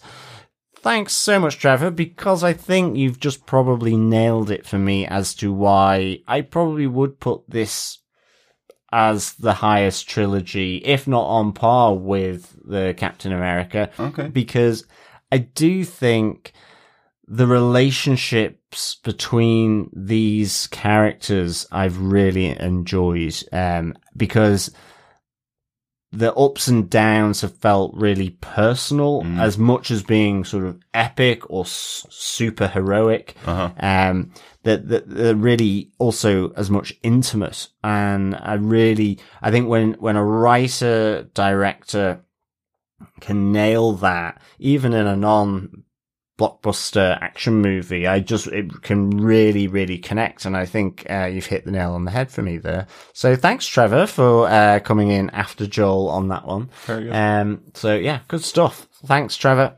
Penny Lennox adds, the Otter and Bunny have already made an appearance in A Nightmare. Ooh, oh no. Interesting. Oh no.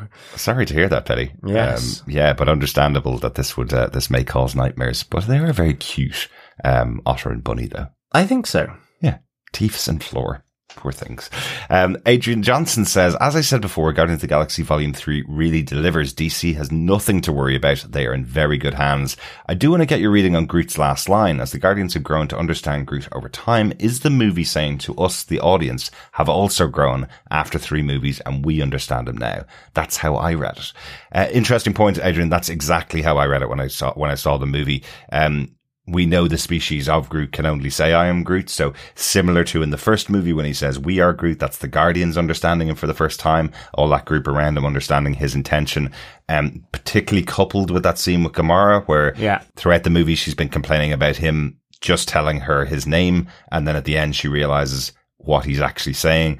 I think that moment is saying, we as the audience now understand Groot when he says, I love you guys. So not I am Groot. So, I think it works really well. And in fact, James Gunn has confirmed that is the correct reading of what's happening there. He's still saying, I am Groot, but we now understand him. Yeah. So it's a lovely moment for us as the audience. Great as well stuff. Close out the scene. Great stuff. Thanks, Adrian. Thanks, Adrian. Finally, we have some feedback from Richard Blaze. I've always thought Guardians of the Galaxy films were a bit meh. The characters were interesting, but the stories never went anywhere, or they were dragged out too much. However, I do think Guardians of the Galaxy Volume 3 is probably the best film after Endgame. From beginning to end, there feels real depth to the characters' developments, and scenarios they are placed in all have a sense of urgency and danger. This has Rocket front and center and shows that he's the real star of the group, not the second-rate Star-Lord fella. Some of the scenes are quite nightmarish. Bunny with spider legs and an iron mouth clamp. WTF, but it does try to get the audience to feel uncomfortable about animal cruelty for the benefit of perfection. Intrigued if they carry on with the new squad and what a new director will bring to the franchise. This felt very much like they gave James Gunn completely free rein and trusted him to deliver. The colour palette is toned down, the music is slightly more obscure, and the story is far more grown up. If this is what he can do with little studio interference, then I'm excited for what he can bring to DC. Absolutely, Richard. I think this, whether he got free rein, but you can sense that he would have given absolute clarity. I do think he probably, and I guess maybe why he will be that kind of Kevin Feige type figure at DC. I suspect he knows his vision and can pitch it really well, explain it really well, and the intricacies of it. And I think, that as much as anything for a director working in the studio system must be an absolute priceless gift to be able to do that, for sure. And I think, I think that the threads are coming through. You can see that the trilogy has evolved, but I love that at its heart there are these relationships. I mean, I would slightly disagree that the other two were meh. I mean, I would say of the I'd three, agree, Richard. I know you would, but I would say of the three, Volume 2 feels like my weaker one. Right. I just loved the introduction of it, of the group of the Guardians and so on. And I like, again as well, James Gunn is having to intertwine it into the wider Avengers Endgame and Infinity Stone saga. So that's another complexity for a writer, which he's able to handle and, can bring something that felt so standalone, but still have it as part of the wider Infinity Stone saga. The wider MCU overall. And wider MCU, exactly. Yeah. Great stuff. Thanks so much to everybody who shared their thoughts on our feedback section for Guardians of the Galaxy Volume 3. Hopefully you'll join us for some of our future podcasts. This is not the last MCU movie we're going to be watching this year. We will, of course, be going to the cinema for The Marvels later on this year, which I think comes out in November. Very excited to see that. Captain Marvel, Spectrum and Miss Marvel all meeting up together in space and on Earth. Yes. Yeah.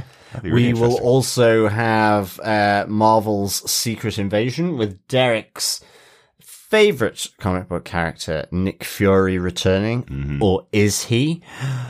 Who knows? He is. Nick Fury is going to be back, played by Samuel L. Jackson. Really excited to see that. It is my most anticipated show of the year, just because I've loved Nick Fury since I was about 12. So having his own TV show is going to be really, really exciting. Yes. But that's not the only thing we're covering. We're covering lots more this year.